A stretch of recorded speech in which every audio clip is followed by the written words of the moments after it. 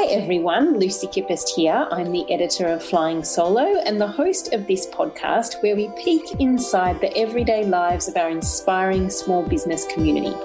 2021 is set to be a year of fresh starts, with plenty of people within our community using the processes we developed to meet the challenges of 2020 to new use, or probably more strategic use.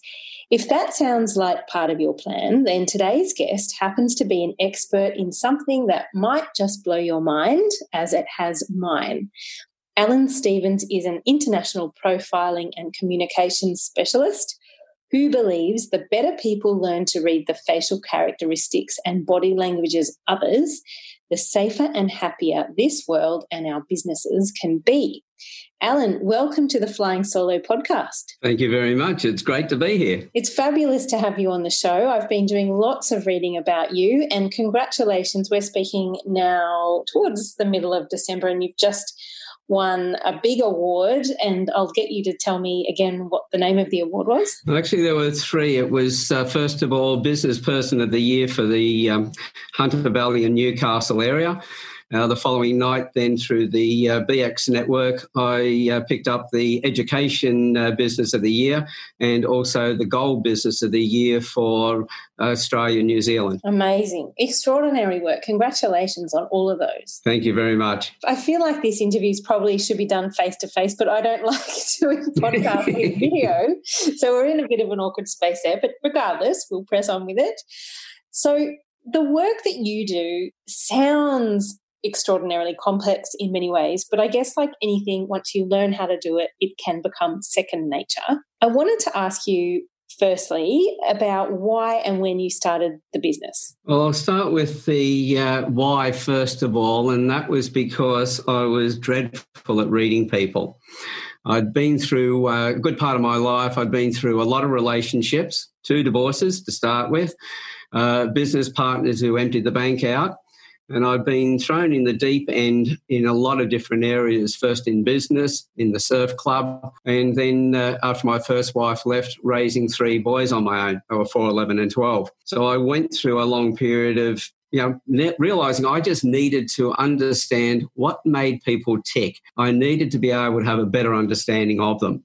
And that's how it started.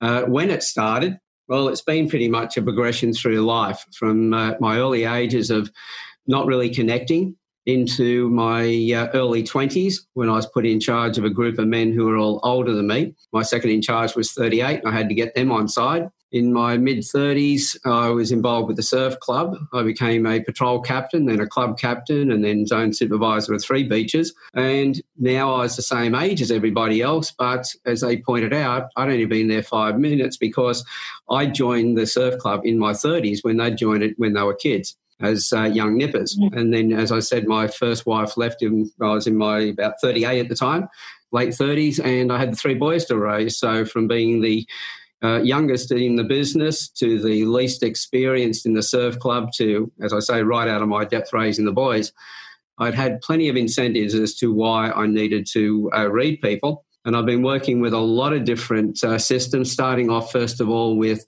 profiling people through psychometric profiling, Myers-Briggs, DISC, and other programs like that.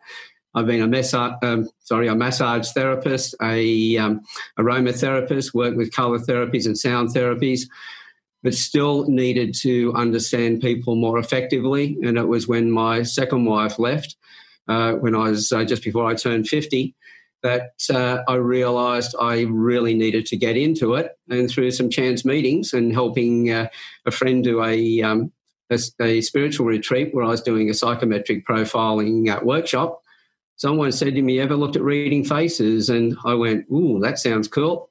And that's what started me. So I found the 2 specialists, Paul Ekman, who did all the micro-expression training, and a lady by the name of Naomi Tickle, an English lady living in California who worked with the facial features and put it all together with the body language, which I've been working with for a long time, and NLP practices, and created rapid trait profiling, which has now become unique worldwide. And I believe that you you also do some work with Disney now. How does that fit into all of it? Oh, Disney. Well, what happened there was that was in 2016. They were doing a joint venture with Gillette. Gillette had a new razor they were bringing out, and at the same time they were using the players from the Star Wars Rogue One movie as the players in that ad. So Disney and Gillette both hired me to fly to London to be part of the launching of the new show and also the ad as well. And my job was to be interviewed by the world's press. That they flew in about 120 journalists from around the world. And my job was to explain to them the stories the face tells before you utter a single word. And the best way I could do that was stand there for 3 hours profiling all the journalists, one after the other.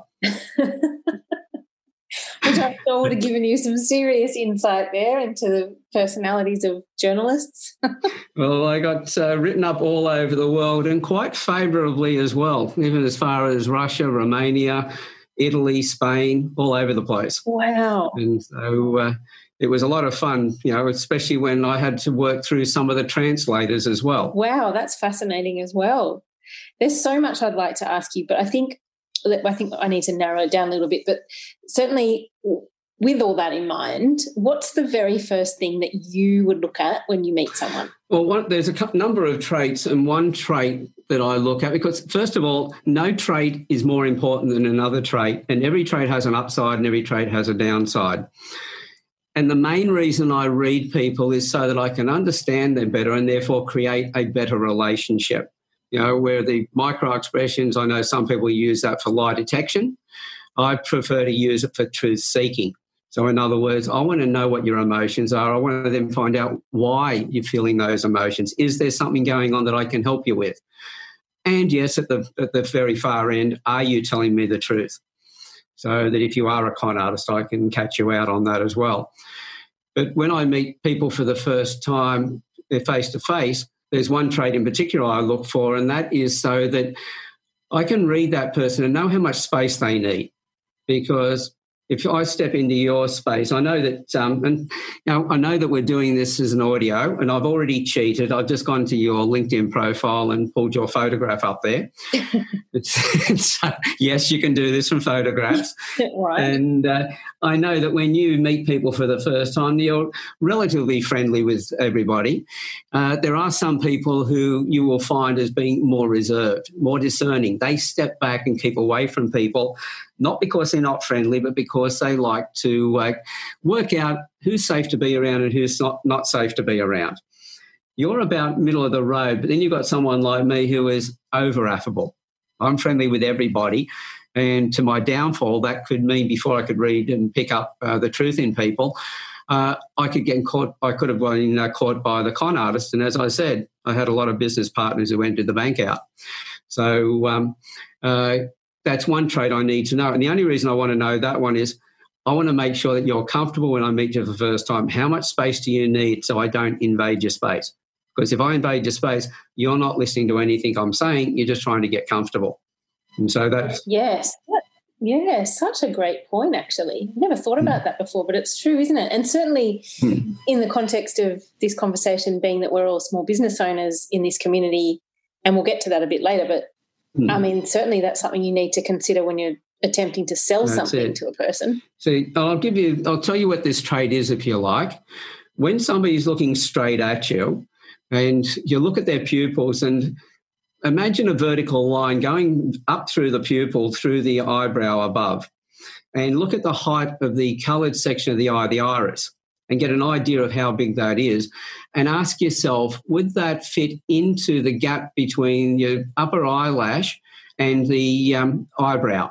And if the gap is large, that person needs more space. If the eyebrows are very, like George Clooney, they're almost down on his eyebrows and eyelashes almost touch. That's somebody who is quite happy to have you stand close to them, and they'll stand close to you. So just remember, if you're talking to somebody, they've got very high set eyebrows, natural thing is they just like a bit of space. Not that they're not friendly. They're just trying to work out whether you're safe to be around or not. If you respect their space, they will recognise and be attracted to you a lot sooner. Fascinating. And so my next question was going to be, do we all naturally lean towards looking, like, are we all more inclined to look for a particular trait in a stranger? But I think the answer to that would probably be no, right? I mean, certainly for me, I'm always looking if I can trust someone. And for me, I look into their eyes. I can't tell you what it is that I see, but I'm always looking in someone's eyes as an indication of their level of trustworthiness, and that's based on just nothing. That's just based on me. But do people come to you and often say they're looking for how to confirm a particular trait? Like, is trust a common one? Well, trust comes into is more to your character. The way the facial features work, and I'll explain this because I know a lot of people are probably listening to this going, oh, facial features, it sounds a bit woo-woo. It sounds a bit like that old phrenology that they had where particular face shapes would be criminals and that sort of rubbish. Mm. If you lift weights, you're going to build muscles in your arms, your legs, etc. At the same time, we know that everything we feel, we express outwardly in our emotions. And so if we concentrate in a certain way, we really think very deeply, then we're going to pull expressions while we're thinking. And those ridges and crevices that we create are now a history of how we like to think and process. That is your personality, not your character. So two people who look very similar, one could be a saint, one could be a sinner. But quite often what we look for in people's faces is something from, quite often as a bias. It might be that a particular face, somebody in the past has done the wrong thing by you, and you're looking for people who have a similar appearance. And of course, if we didn't trust that first person because they did the wrong thing by us, the natural thing is not to trust the next person that looks like them. Mm-hmm. But the problem there is, as I said, it's personality, not character. Two people can look similar. One will, or both will think in a similar way, but one could be a saint, one could be a sinner. One's trying to figure out, how do I build better connections with people because I want to help them? And the other one's figuring out, how do I rip them off? Yeah, right. And so being able to get beyond those misnomers. And, well, how many times have you heard somebody speak, everything sounded perfectly okay, but you had that gut feeling that something was wrong? Yep, that happens. Yeah. Yep. And what happens there is two things. One, either that person has reminded you of somebody who's done the wrong thing by you in the past, and now you've misjudged that person you're now listening to, or you picked up the non-verbals, the little expressions, the little twitches in the face, the body language, the tone of voice, all those non-verbal indicators. And unconsciously we recognise it, but consciously we don't know what we've actually seen. And that's why we go, oh, there's something wrong here, but I don't know what. So really what I do when I'm training people is teach them how to pick up what is a bias from a past experience and what is it that they're really seeing, so they can be more accurate in making that determination about that person. Fascinating. So you mentioned gut instinct then. What you're saying is your gut instinct can sometimes be a trigger from things that you're seeing in a person. That's right. Or hearing from a person, as opposed to actual gut instinct, which is exactly. sort of like a message from your brain telling you danger. That's it. Because in one side you're picking up the non-verbals, the expression, the tone of voice, the hesitation, the colour of the skin's changing, the body language. All of those things can give away information. As I say, we take in about 2 million bits of information every second, but process about 134 bits. The difference there is massive. And we distort, generalise and delete information.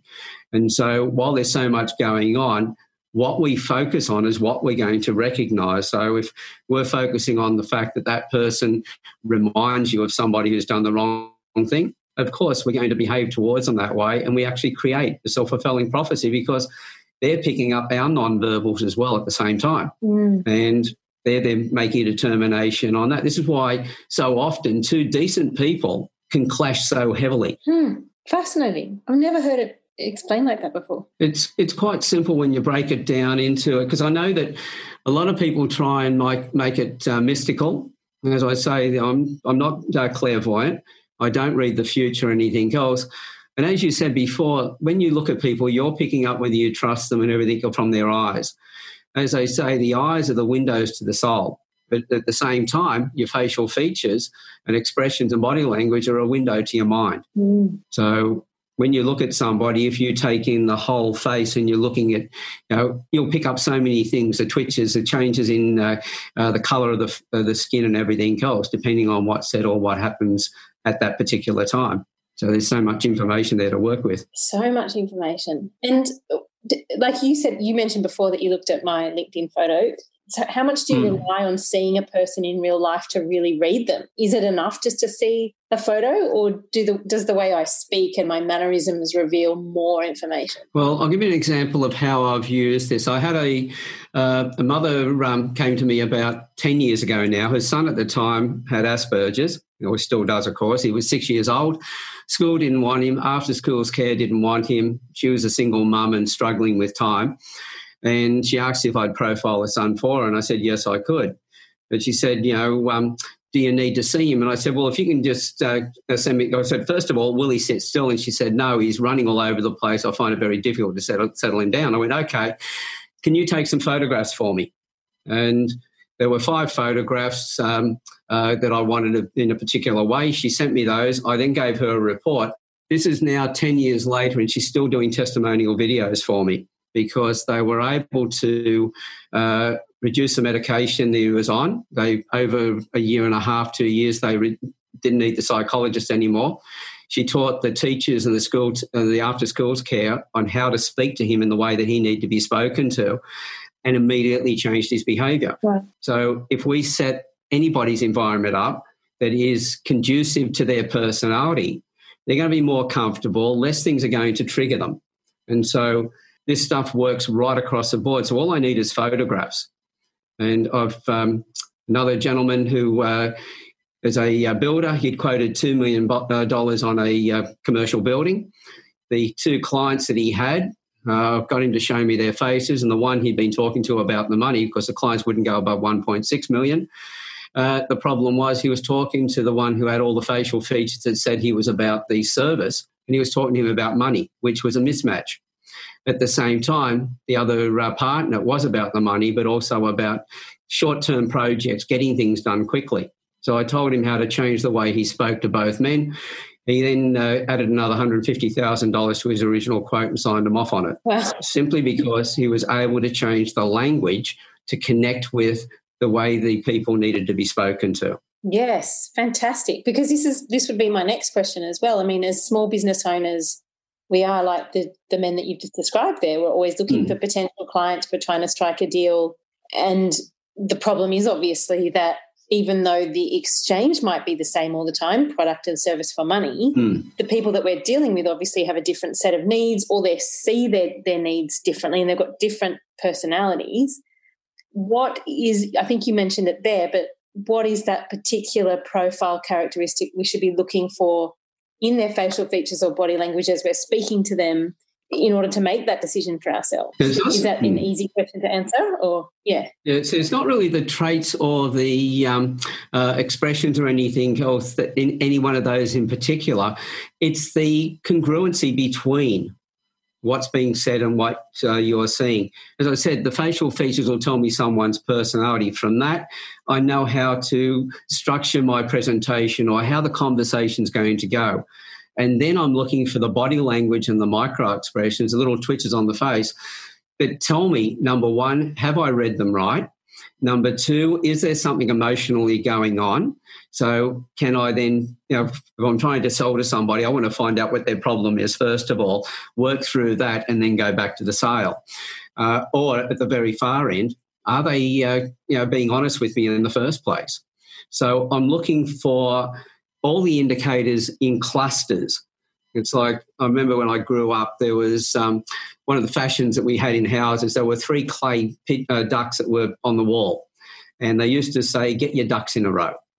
That was the term at the time. So you look for as many indicators you can, and if they're all pointing in one direction, then that's pretty much the way with the direction the flock is going. So you know then that that's true. But if you've got indicators which one's pointing in one direction, another one's pointing in another, there's incongruencies there. So you're looking for combinations of traits. You're listening to what's going on, the expressions and everything else. but you're also, is it congruent with what we're talking about as well? And so that comes down to putting it all together and looking for those anomalies. And I guess that then that speaks to if we're conducting most of our business over the phone, we're looking for that congruency, I guess, in a different way then. Yes, we're listening to the tone. Yeah. So if you've got a chance of seeing the person, like my cold call to, say, a business executive, there's a good chance that their photograph will be on LinkedIn, Facebook, or a website somewhere. If I can find their photograph, I've got it on the screen before I call them. Mm-hmm. Then while I'm talking to them on the phone, after the quick introduction, I'll ask them I'll just say, look, have you had this situation? I'll talk about one of their traits if they were talking to somebody with the opposite trait, because I know how they would clash. And I go, you had that happen to you? And they go, yes. And I'll talk about another trait. And then I go, where are you getting all this from? And I go, from your face. And they say to me, but we're on the phone. I go, oh, sorry, I've got your LinkedIn profile or your website, whatever it is.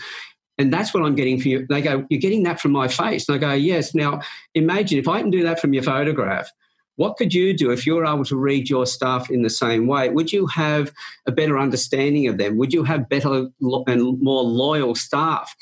Would you be able to communicate more effectively? And your salespeople, would they be able to connect with your clients more, value add to the sales? Would they be able to shorten the sales cycle? Would they be able to value add?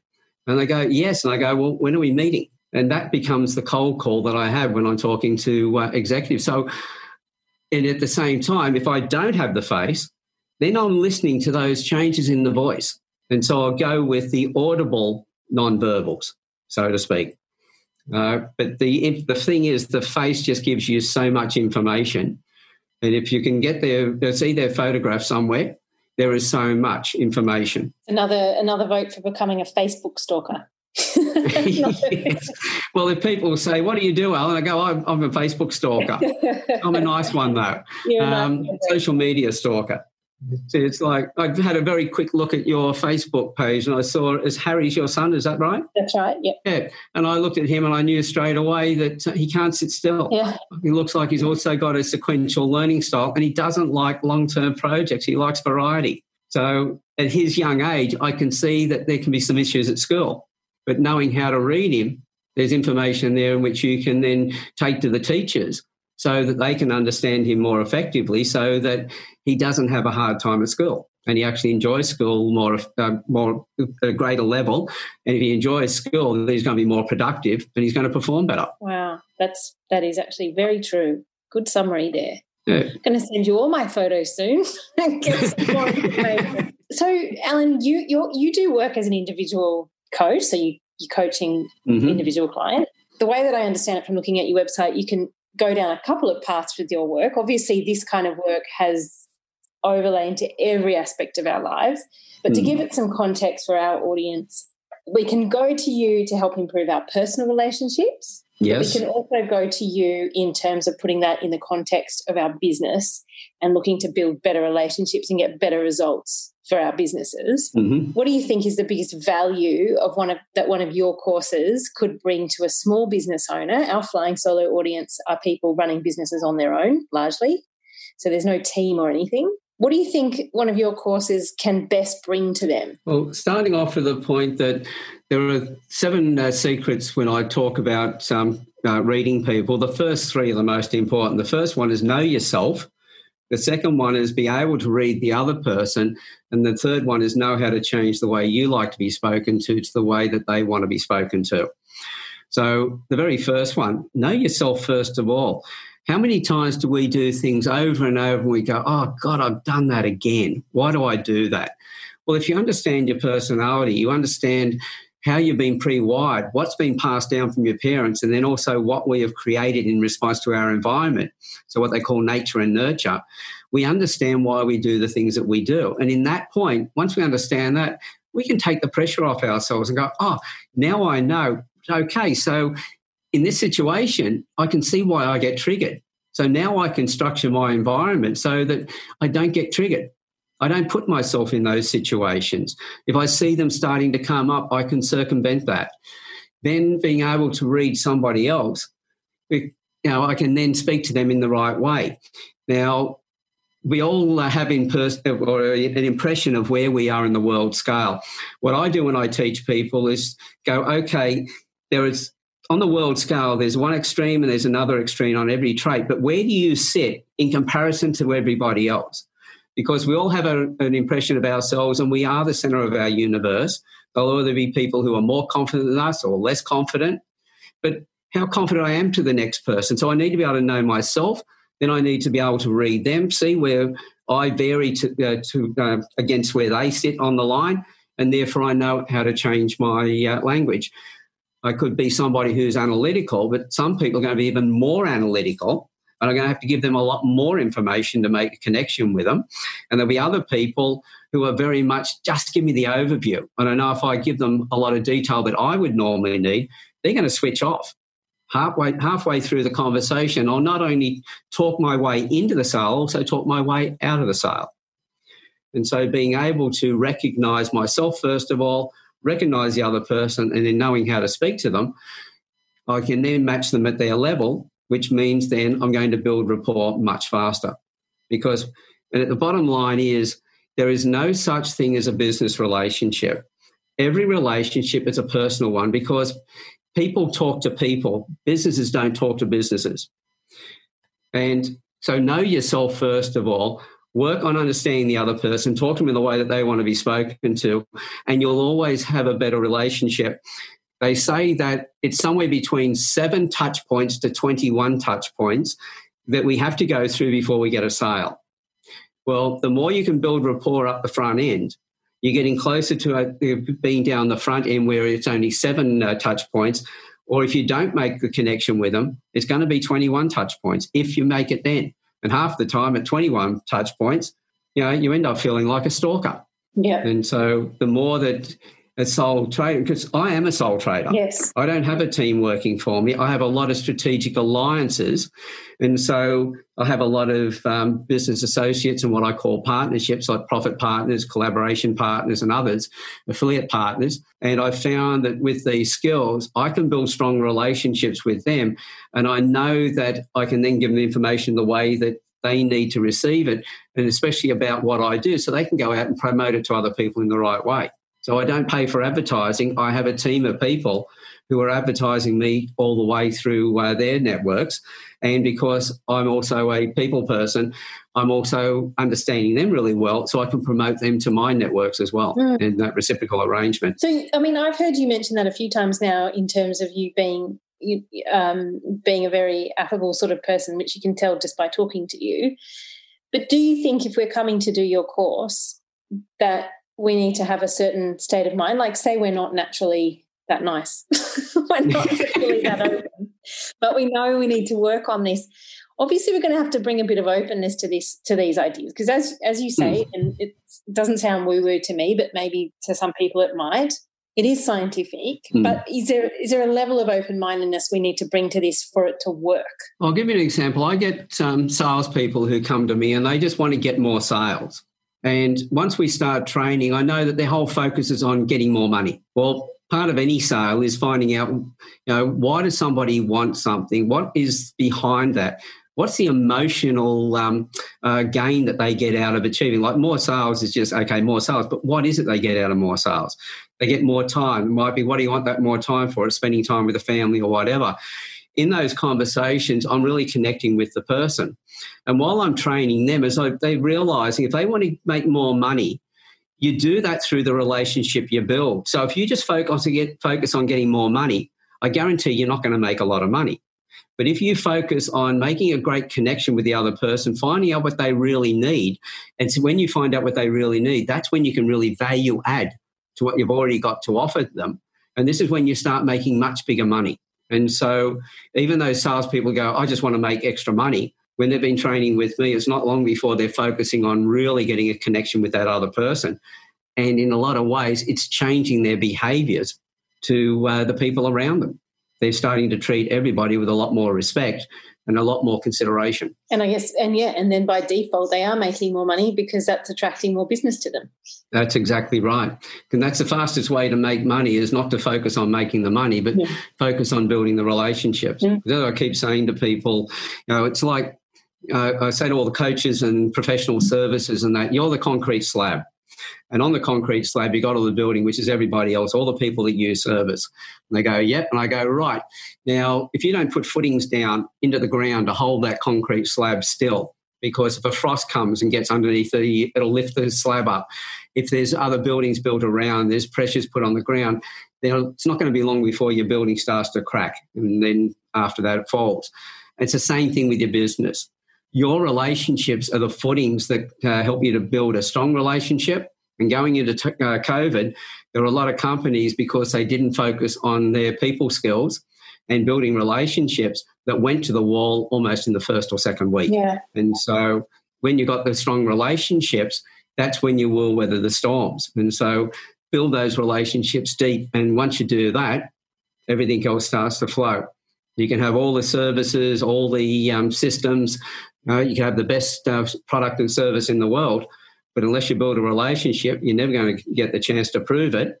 And if somebody else has got, a slightly not quite as good a product or service as you, but they build a relationship with the client, guess who's going to get the client? Yeah. It won't be you. So true. And when you put it that way, it's so obvious that we just come at business from such a different headspace often. Because, if I got a product and I know it sells at a certain price, I know what it's cost me, I know my markups and everything else, all that's tangible. But then when it comes to a relationship, that's intangible. We can't get a direct measure of it. But it's the intangible is far more important in your business than the tangibles will ever be. But we've never recognised that, because we do everything from logic, and that's what your tangibles are. I can see the dollars and cents and everything else. But the relationships are intangible, but they are emotional. And what do? We say to people don't buy logically, they buy emotionally. Mm-hmm. Yes, I need a car to get from A to B. There's the end of the logic. The car I buy after that, that's purely emotional. So true.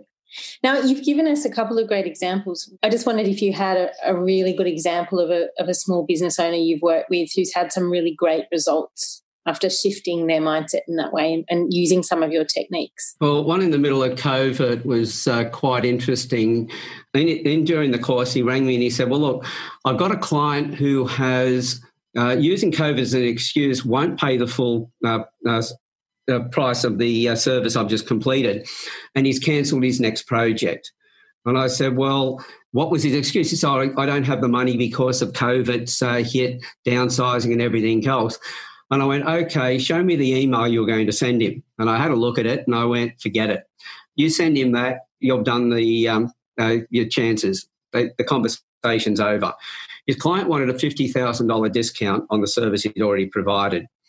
So when I had a look at it, I went, okay, show me his face, went through it, and I said, look, this is how you need to speak to him. But also tell me about this project that he's cancelled. He said, well, he took me through it, and I went, right, so if this got put in place by the end of COVID, where would he be sitting financially? Oh, it'd be big dollars.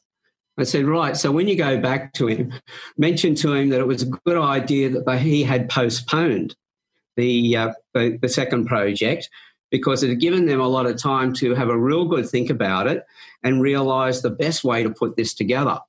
And by putting it together, this is where he'd be sitting when COVID was over. And, of course, it stems on the relationship. He knew the quality of the work they've done because of the previous project, and talked about how that relationship is important to have to really be able to produce this. Without really mentioning pay up the $50,000, the other guy got the message and paid the $50,000 and started the next project. And I've had confirmation that he's done that because they're also working with another organisation. And my clients come back to me and got me to profile them and also give him advice on how to facilitate between this other client and another 3 people in the other organisation, how to facilitate between them and where problems will come up because of their different personalities. Wow. How to circumvent all of that. Extraordinary. And the last question I had for you, Alan, I could ask you a million other things, but you've been growing this business for a very long time now. Is it fair to say over 10 years? I wasn't quite sure. Well, With the original profiling I was doing, that started back in the 80s. But the facial features and the facial expressions, that's been about 2008, 2009 I started. Okay. And so what would you say then is your ultimate goal now? A lot of my courses are now professional development programs for real estate in New South Wales, mortgage brokers around Australia, lawyers, accountants. I've got courses now which will be going towards NESA, which is the governing body for school teachers in New South Wales, as approval as an OPD program, ongoing professional development program for them. Once I get that in place, and I'm going after the other governing bodies around Australia, what I want to be able to do is my target, and I know a lot of people will think this sounds crazy, but my target, because I don't have much in the way of competition, is to create and train my competition. Because I can go deep in one area or I can go wide. And every time I work with clients, it ends up working with their business, their families, their communities, everything else. So I've got a very narrow niche, but instead of it being vertical, it's horizontal. So I really need to work with coaches and professional service providers in all the different industries and train them up so that they can take my skills along with theirs, make themselves the leaders in their fields and go out and train a lot more people. Because at the end of the day, as they say, what we do for ourselves dies with us, but what we do for others and for our community will be eternal. And so it's one way of me leaving a legacy of other people doing what I'm doing, because I'd really hate to see this skill disappear when it's changed so many lives. I've got, as I said, clients who are still doing testimonial videos 10 years after I've worked with them. Yeah. But my passion is to really work with the parents and the kids and the school teachers, because you work at that area, kids grow up happier, they find the hobbies and sports that suit them, they find the careers that suit them, they're more stable in their work. If they're stable in their work and they're happy in their work, there's less angst at work, which means then they go home and there's less problems at home, less domestic violence. And if the couples are growing together, then their kids are also growing up, and we end up repeating the cycle in a positive direction as opposed to going down the gurgler, which we've been doing for a long time. What an inspiring philosophy that is. Don't hear that answer very often. Incredible. Thank you. I'm just blown away by the work that you do, Alan, and I would love you to plug the website and anything else that you'd like to. Excellent. Well, I've got my website is my name, which is Alan Stevens, AlanStevens.com.au.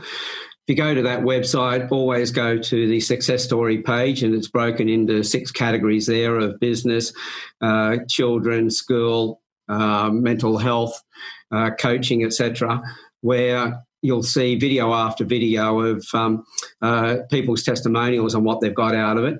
And you'll see some of the faces there time and time again in business, in raising their children. A lot of my students became, first of all, clients, profiling their kids, became my students, to now working in association, in joint ventures and other things around the area. So everything I do is in creating long-term relationships. I do have a training platform where people can buy courses online, which is alanstevens.thinkific, so the word think and IFIC.com. And that's where I'll find a lot of my online courses. But one of my passions, and everybody's welcome to come and join us there, is the Campfire Project. And the Campfire Project is a closed group on Facebook, originally for men, but women have been in there from day one. It's a safe place where men could come and give themselves permission to tell their stories. And I interview men on Zoom, video interview them where they told their stories one-on-one.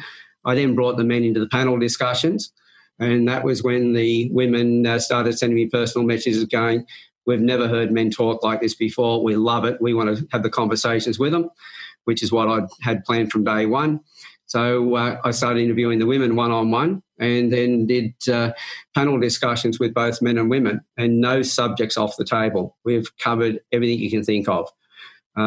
Menstruation, menopause, pornography, masculinity, femininity, raising children, as I go. So virtually what I do in my business, which is all about building relationships, my spiritual journey with the Campfire Project is aligned directly with it.